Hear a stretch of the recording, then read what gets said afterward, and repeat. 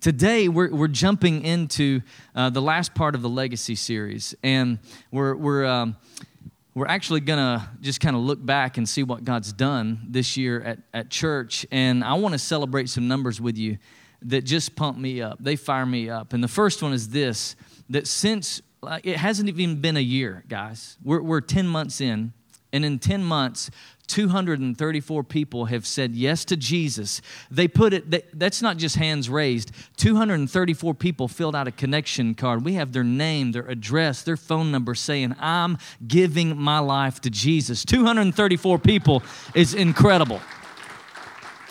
That's awesome. 939 first-time connection cards. That's families. That's way more than 939 people. That's a lot of people who came for the first time to just check out what is God up to. 170 people have completed Step 4, the growth track, with 188 new members who said, I'm going all in. I love this church. I'm going all in. I'm selling out. I want to be a part of what God is doing here. And then 508 people on an average weekend here at City Hope Church. That's pretty awesome. That's pretty awesome. So that's cool, but we've been kind of staying at the same place, and the reason is when you look around this room, it's full, right? Well, if you're in the 11 o'clock service, it looks like this service. So that's the reason we're preparing to go to 3 services, because there's a lot of people who want to experience what you're experiencing. They want the life change. They want the community. They want to get close to God, and we are working on going to 3 services in late January. So y'all stay tuned for that. But 3 services means more people can come to know Jesus Christ. More people can have a relationship with Him. More people can experience what you've experienced. Amen? Man, so we want to provide that. We want to make room for people. It's what we want to do. Make room for people. Because really, at the end of the day, the numbers that matter are the 234 people who gave their life to Jesus, the 55 people who were baptized this year alone, 55 people baptized in the name of the Father, Son, and the Holy Spirit. That's awesome. And that pumps me up. So at the end of the service, what we're going to do is we're going to do the legacy offering, and we're going to have a time of worship. And I've asked you, about 5 weeks ago, we began talking about this and asked you to just pray, just prepare for what God wants you to give, what He wants you to do. And there's no pressure today. I want you to know that. You guys know, if you've been coming around church long enough, around City Hope, you know we just don't do pressure. We don't like that. No compulsion type of thing. And so I've already made an appeal. I'm not going to make another appeal today, but I want to just ask you to obey God. Whatever He's asked you to do, you obey the Lord. And if you're a guest, that's between you and what God wants you to do today, whether you give or not. And if you're here today and you say, Ben, we just don't have anything. We're not ready. We don't have anything to give. Listen to me. That's okay. Because here's what we know. You would if you could. In the past, you have. In the future, you will. Come on, somebody. It's okay. We're your family. It's all right, yeah. So we're a generous church, and I want you to know that, and we've been telling you this, but today's offering is not out of need. We don't need the offering. We're going to give this offering outside of the budget. It's not going to go to pad our electric bills and rent and all that kind of stuff. We're giving it to 5 different areas. So we don't need it. In fact, we're operating the church on 79% of your giving. Come on, somebody. That's pretty awesome. 79%. And so by the end of the year, we'll have given away outside of the walls over $60,000 to touch people's lives in this community, in the nation, in the world, through different ways. I say this is a miracle offering. I say it's a miracle offering because, first of all, it's a miracle that any church, most churches can't give their offering away. You know that, right? They can't, and God has blessed us, and so I'm just recognizing, God, you've blessed us. We want to be a blessing to somebody else. But it's a miracle, too, because it's going to be a miracle in somebody else's life. And that's what we're going to talk about today. But before we get there, just remind you real quick, the 5 lanes. Okay, you probably know them, but for any of you who are new here, I just want to give you what are the 5 areas this offering will go towards. The first one is local missions. we've identified there are dozens of opportunities here in Wichita Falls. Some we support monthly, some we don't. And there are some who have needs, and we want to be able to accelerate those needs. And we committed when we started this church that we would not duplicate ministries. If there was already a food pantry in town that was doing great things, we weren't going to go start another one to compete with them. Come on, let's just partner with them. Let's resource them. Let's send people to serve. Let's financially support them. And so we want to do that. We're going to tell you more about it over the next few weeks. We'll celebrate what your giving did, and we'll tell you where that money went and how it blessed and how it made a difference. The second lane is national missions. And I love this one too because it's about church planting. It's about resourcing churches. It's about strengthening churches. And you may not know it, but there are churches who actually come here to City Hope, and we're only 10 months old. They come here to learn from us, to learn what are you guys doing? And they want to see how we're doing things. They learn from us, and so we want to resource them and strengthen them the best that we can. But we also want to take care of some pastors out there who they're going through some hard times right now. I got word this week from a guy in Wisconsin who, he said this to me. He said, this year's been rough. They planted their church in 2014. And he said, I've had some stomach issues that are unresolved. There's no cancer or ulcers, but we can't find out why there's this crippling pain. And he said, we've racked up some crazy debt, medical debt. And in July, my wife had a miscarriage with our first child. And the medical debt got sent to collections, and now here we are at Christmas time. Man, what could we do to just relieve some of the stress they're going through? The church is great, but they're going through this as a family. We want to be a blessing to them. Never met the guy, but we know that we can make a difference, and we'll just say, hey, City Hope Church believes in you. We believe in what you're doing. We're believing the difference that you're making in your city. Amen? So we want to do that. We want to resource and just be a blessing, a Christmas blessing to some of these guys. And we've identified some international missions. That's the third lane, international missions. And I told you about what we're doing in Uganda and Cuba and Israel, right? But I haven't told you about what's going on in the Middle East and some opportunities that are presenting themselves to us in the Middle East. Did you know that revival is breaking out in the Middle East? I need you to know that. Like revival is breaking out in such a way that the church is growing faster in some Middle Eastern countries than anywhere else around the world. Muslims are having dreams of Jesus Christ appearing to them in their sleep, and they're waking up going, I got to know this man. I got to know this Jesus, right? The church is growing in Iran, okay? In a lot of the Middle Eastern countries, women are oppressed, right? The church is growing so quickly in Iran, and it's being led mostly by women. Come on, somebody. That's awesome. God's flipping the script. He's doing something awesome in that area, and we have an opportunity to do some good in Pakistan. I've been connected with an evangelist there named John Javid, and he is seeing hundreds of thousands of people show up at crusades, at these events, and they're hearing the gospel. They're giving their lives to Jesus like crazy in Pakistan. What could we do? What could we do to accelerate what he's doing there? And so that's international missions. Then there's the Leadership Academy. That's my heart, to raise up leaders, to just raise up the next generation of church leaders, people who believe they're called to make a difference. And then the last lane is buildings and projects. And you guys see this wonderful building we're in today that's a school Monday through Friday and a church on Sunday. And we're renting this. We lease it every week from the school. We pay them a fee and pay custodians' fees and all that. But we have an opportunity at a building that we're discovering how possible it is. And right now we're getting bids and we're getting estimates, and we're just seeing what's the total cost for this renovation going to be. And we're asking, we're just in negotiations with this company. So here's where we are. I want you to know that I've mentioned this before, how we move at the speed of generosity. We don't outpace ourselves. Can I say it this way? That we have no intentions to go into debt to get into a building. Because when we do that, we stifle our ability to actually do ministry. And now we got to like pay the mortgage and pay this fee and pay that fee. We don't want to do that. We want to be able to keep doing what God's called us to do. And so we're moving at a pace, but we can go faster as God provides. Amen? So we want to operate debt-free so we can do ministry. And today, I'm just going to go ahead and say this, and then I'm getting in the message. But as you're preparing your offering, whatever you've asked the Lord, you and God have agreed on, if you can designate that, just write it on your envelope.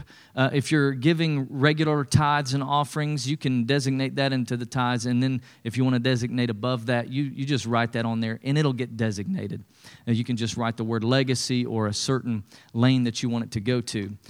But here's what I wanted to get to. I know that was a lot of talking, but I did that to get here, to tell you this, that God is more interested in a relationship with you than a religion for you. I want to talk about, and I'm setting us up for a worship moment at the end of the service today, but God's more interested in relationship with you than a religion for you. Let me say it this way, that the message of Jesus, the early church, was that God and faith and religion would no longer be this distant relationship between you and an institution or you and a set of rules or you and a set of beliefs, but that you could personally know God. You could personally have conversations with Him. You could meet with Him on a regular basis. Come on, somebody. It's a relationship that He wants with you. And Jesus said it this way. In John chapter 5, He said, you study the Scriptures. In other words, you come to church, you read the Bible, you go to small group, and you do this because you think by doing it, you get to heaven. If you do these things. But what you fail to realize is that the church and the Bible and the small groups, all of these things, they're the Scripture. They testify about me. Yet you refuse to come to me to have life. And it's a relationship that Jesus wants. He doesn't read the Bible, go to church, go to small group, but don't miss the person behind it all. Don't miss Jesus behind it all. Here's what I want to say, that if you miss the person, you will miss the point. If you read your Bible, but you never meet Jesus, you missed the point. If you come to church, but you never met Jesus, you missed the point. If you go to small group, but you never encountered God, you missed the point. So today's message is titled, It's Personal. It's personal. It's kind of like one of those messages where you bow up. You're kind of like, all right, let's scrap. Let's go. Come on. Let's take this on. Let's get personal, right? And this is, I want to just give you 3 things that I think every one of us need to take personal. We need to just be like, no, that matters to me. That matters. So the first one is this: Christianity is personal. Christianity is personal. If you're taking notes, you just write that down. Christianity it's personal. I was raised in church. How many of you were like raised in church? You grew up in it. I grew up in it. We were there every time the doors were open. We never missed. I mean, we were there all the time. And we had church on Sunday morning. We had Sunday school, then Sunday morning, and then Sunday night. And then we're back on Wednesday night. And we might have a prayer meeting every once in a while. And we were there. And I liked it most of the time, right? I liked it most of the time. I loved the singing. I loved music. I loved the faith part of it. I just liked a lot of it. I went down to the altar on the regular because I did not want to go to hell. Come on. Come on, Jesus, don't let me go to hell. I'm just repenting right now in front of everybody. Just repenting. Jesus, save me. And I was like that. I had encounters with the church, but I didn't have an encounter with God. I had an encounter with people, but I didn't have an encounter with God. And my life looked a lot like the scripture we just read about. I read my Bible, I would pray, and I would go to kids' church, and I did all of that stuff, but I was missing the relational part of what it was all about. I was empty on the inside. And then the summer between my 7th and 8th grade year, my youth group went down to a revival in Pensacola, Florida. Yeah, we drove 8 hours to get there because it was a big deal. We drove to this revival. And I didn't know much about it. It had started on Father's Day the year prior, and it was still going a year later. And people were coming like crazy to see what was going on. Thousands of people were getting saved. And I remember going to this revival, and there was just something different about it. But my life wasn't changed because of the preacher. In fact, he was still, it was a pretty, it made you feel guilty. I mean, you came running to the altar because you didn't want to go to hell. Come on, somebody. It was good. It changed my life, but that really wasn't the reason. Like, it wasn't the people. It wasn't the building. In fact, we were in an overflow room across the street watching it on a TV, and there were thousands of people there that night, and there was this long-haired guy leading worship. His name was Lyndall Cooley, and I just thought, man, something's different about this place. Even in the overflow room, people were pressing in, and their arms were up, and they were worshiping God, and I thought, these people have something I don't have. These people are experiencing God in a way that I've never experienced it. I want what they have.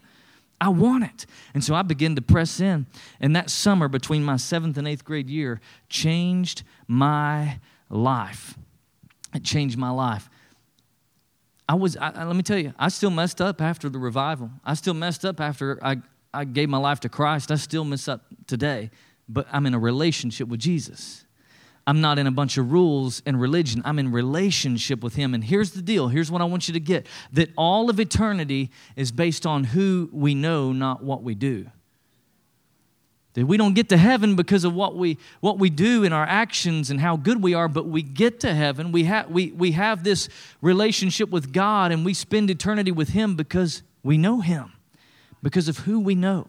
So Christianity is personal. It needs to be this I get to relationship with Him. But then secondly, I'm going to bring it down to even closer to this season, is that number 2, Christmas is personal. Christmas. We're coming into this season of Christmas where we got lights and we've got decorations, and this time of year we can get distracted with all the presents and the parties and all of those things, and we forget that Christ is actually in Christmas. We forget that it's really about Him, and the day of Christmas was always intended to be personal. It was never just an event. It was always meant to be personal. Matthew 1:21 says it this way. It says, "She will give birth to a son, and you will give him the name Jesus." Okay? Going to give him the name Jesus because He'll save His people from their sins. The name Jesus actually means God is salvation. God saves. That's what the name Jesus means. And the name Jesus was actually a popular name in that time. In Latin culture, remember, Jesus grew up in a time where He was Hebrew, but their nation was controlled by who? The Roman government, right? So they had Latin influence, and so His name was in Latin was Jesus or Jesus, right? How many of you know a Jesus? Come on, that's still a popular name to this day. You might go out to eat at a Mexican restaurant after the service today, and Jesus is waiting on you. And the cool thing about that is every time he fills up your Dr. Pepper, you just go, "Thank you, Jesus." Thank you, Jesus, right? Yeah, so his Latin name was Jesus, but the Hebrew name is Joshua, okay? And we call him Jesus. Oh, Jesus. So, but here's what I'm getting at. There's something about a name, right? There's something about a name. When we can call on somebody's name, it gives us a relationship with them. Are you following me? Because, there's some people in this world, we call them Mr. or Mrs. or this, but when we can call somebody by name, we have some sort of relationship with that person. See, I can't call the Queen of England because I don't have a personal relationship with her. I can't call President Trump because I don't have a relationship with him. I can't call our mayor because I don't have a relationship. But when I have a relationship, I can call him by name. So I can call Jesus by name. Listen to me. Jesus, I can call Him by name. I can call on the maker of heaven and earth. I can call on the bright and morning star. I can call on the lily of the valley, the rose of Sharon. I can call on the Lord of lords and the King of kings because I know him by name, and his name is Jesus. I can call him. So he has this name, Jesus, but he's also got a nickname. How many of you got a nickname? I heard recently this guy, his nickname was Fatback. And they don't know why they called him that. They just had always called him Fatback. And then the guy said, but now he's got a fat front. And so they just nicknames. But you know what I'm saying, though? Only certain people can call you the nickname, right? Because you can't, like anybody just couldn't go up and be like, hey, what's up, Fatback? It's only for his tribe. It's only for his people, right? That's the nickname for us. But look at this. All of this took place to fulfill what the Lord said through the prophet, that the virgin will conceive and give birth to a son. And they're going to give him this nickname, Emmanuel. But this nickname, everybody can say that God is with us. Everybody be able to say, God is here. God is with me. God has never left me. See, Jesus didn't come just to pay for your sins. If he came to pay for your sins, he could have done that the moment he was born. He could have done that as an infant. But instead, he lived 33 years on this earth, and he experienced every temptation. He experienced every facet of life. Why? So he could relate to you and to me. So he could say, I know what you've been through. So he could say, I know where you're at, because it was personal to him. It's personal. He could say, I've been there. I know where you're at. I know what you're going to. And here's the deal. Here's what I want you to know today. That Christmas, this time of year, Jesus is the reason for the season. As cliche as that sounds, Jesus is the reason for the season. Jesus is the rizzle for the sizzle. Come on. Come on. He's the reason for it all. So let me say it this way. If you go through all of the Christmas season, all of the presents, all of the parties, all the lights and the decorations and the trees and all the gifts, and you never get close to God, you miss the point. We miss the point if we don't get close to God. So the whole purpose of Christmas is God is with us. Amen? So then I'm a dreamer. I like to dream. I like to think about the future, and I'm constantly thinking about where God's leading us and what he's doing. And I was, I guess the danger of that, the danger of always thinking about what can we do with the legacy offering? How can we make a difference? The danger is getting so focused on the projects of what we're doing that I forget the reason why we're doing it. And so I want to talk about that for a second, that not only is Christianity personal and Christmas is personal, but number 3, compassion is personal. Our compassion is personal. Look at this verse in Matthew 25. It says, when the Son of Man comes in his glory and all the angels with him, he's going to sit on his glorious throne. Next verse says that all the nations will be gathered before him. They're going to come together, and he will separate the people from one another as he separates the sheep from the goats, just like a farmer would do, just like a shepherd would do. And he's going to put the sheep on his right and the goats on his left. And then it goes on to say, then the king will say to those on the right, come you who are blessed by my Father.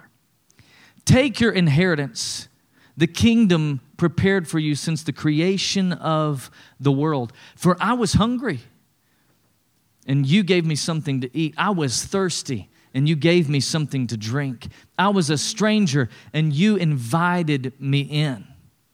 And I needed clothes, and you clothed me. And I was sick, and you looked after me. And I was in prison, and you came to visit me. And check this out, though. This is what gets me.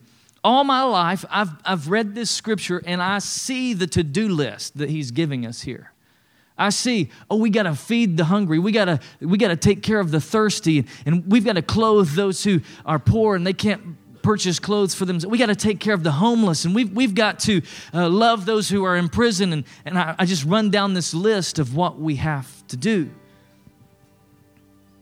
And I get excited about reaching people. I get excited about doing something, about planning churches and local missions. I get excited about all that, but the danger is focusing so much on the projects that we forget the person behind the projects. We forget who's behind the projects. Look who's behind the projects here. Then it says this in verse 37, then the righteous will answer him, and they'll say, Lord, we didn't see you hungry. When did we see you hungry? We just fed some people at Lamar yesterday. You weren't there, Jesus. When were you thirsty? We gave out several cases of water, but we never saw you there, Jesus. Then he goes on to say in the next verse, when did we see you as a stranger and invite you in? We never saw that. When did we give you clothes? When did we see you sick? Jesus, you were never sick. When did we see you that way? When did we see you in prison and visit you? And then Jesus will answer.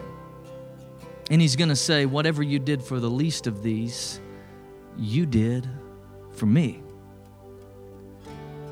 That's personal. Compassion is personal. See, we're doing so much more than taking care of a project. We're doing so much more than giving to a lane, a legacy lane. We're doing so much more than that. We're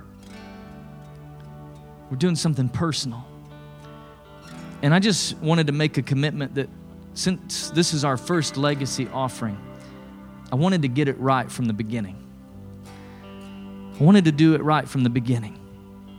I want us to be excited about making a difference.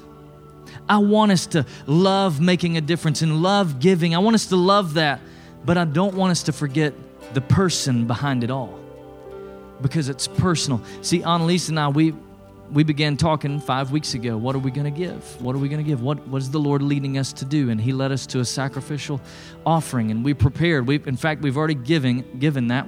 I do text to give, so I just texted that earlier this week. But we're just a small part. We're just a small part of this. We're proud to be a part of it, but it's not about the projects. It's not about the local, national, international leadership academy. It's about the person who loves the projects. Can I say that again? It's not about the projects. It's about the person who loves the projects.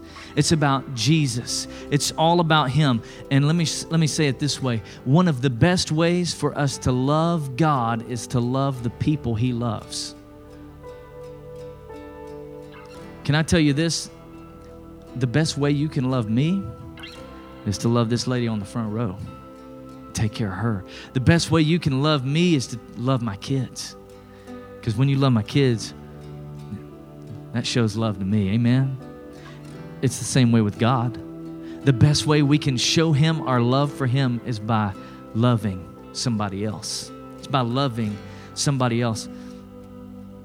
Our giving's not about the giving. It's about Jesus. It's about Jesus. It's about Jesus. And I don't want you to misunderstand me. I'm not saying the projects aren't important. I'm not saying they don't matter. Every one of them matter. But behind every project, there's a person. Behind every project, there's a person. And when we do it for that person, we do it for Jesus. Are you following me? Does that make sense? That it's personal, church. It's personal. I'm not just meeting the need of somebody in Africa or Pakistan or Iran. It's personal. I'm doing it for Jesus. I'm doing it for him. And so I want us to do our legacy offering today centered around a moment of worship, centered around a time where we can just lift up our hands and we say, God, we're giving this to you. This is for you. And if you didn't come prepared, that's okay.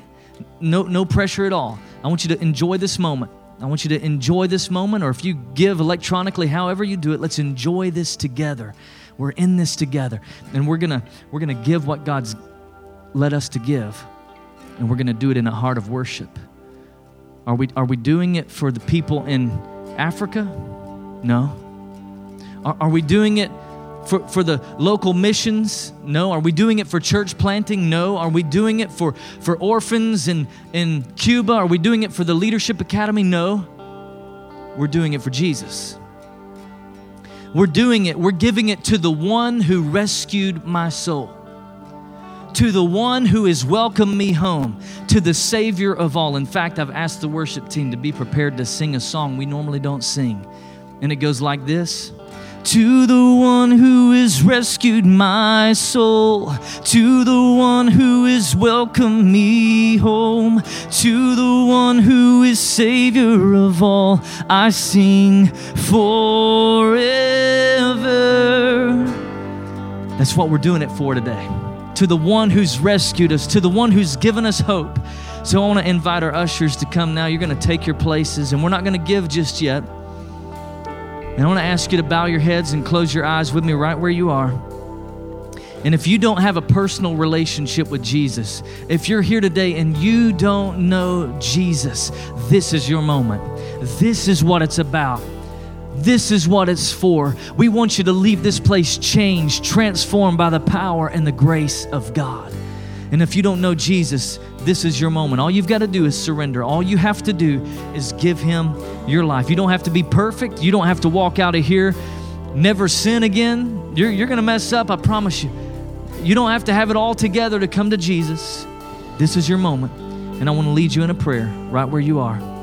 If that's you, you just say this prayer with me. Say, Jesus, I give you my life. Will you forgive me? Will you cleanse me and make me new? I want a personal relationship with you. No more running. No more hiding. No more doing things my own way. From this day forward, I will live for you the best that I know how. Thank you for saving me. In Jesus' name, amen.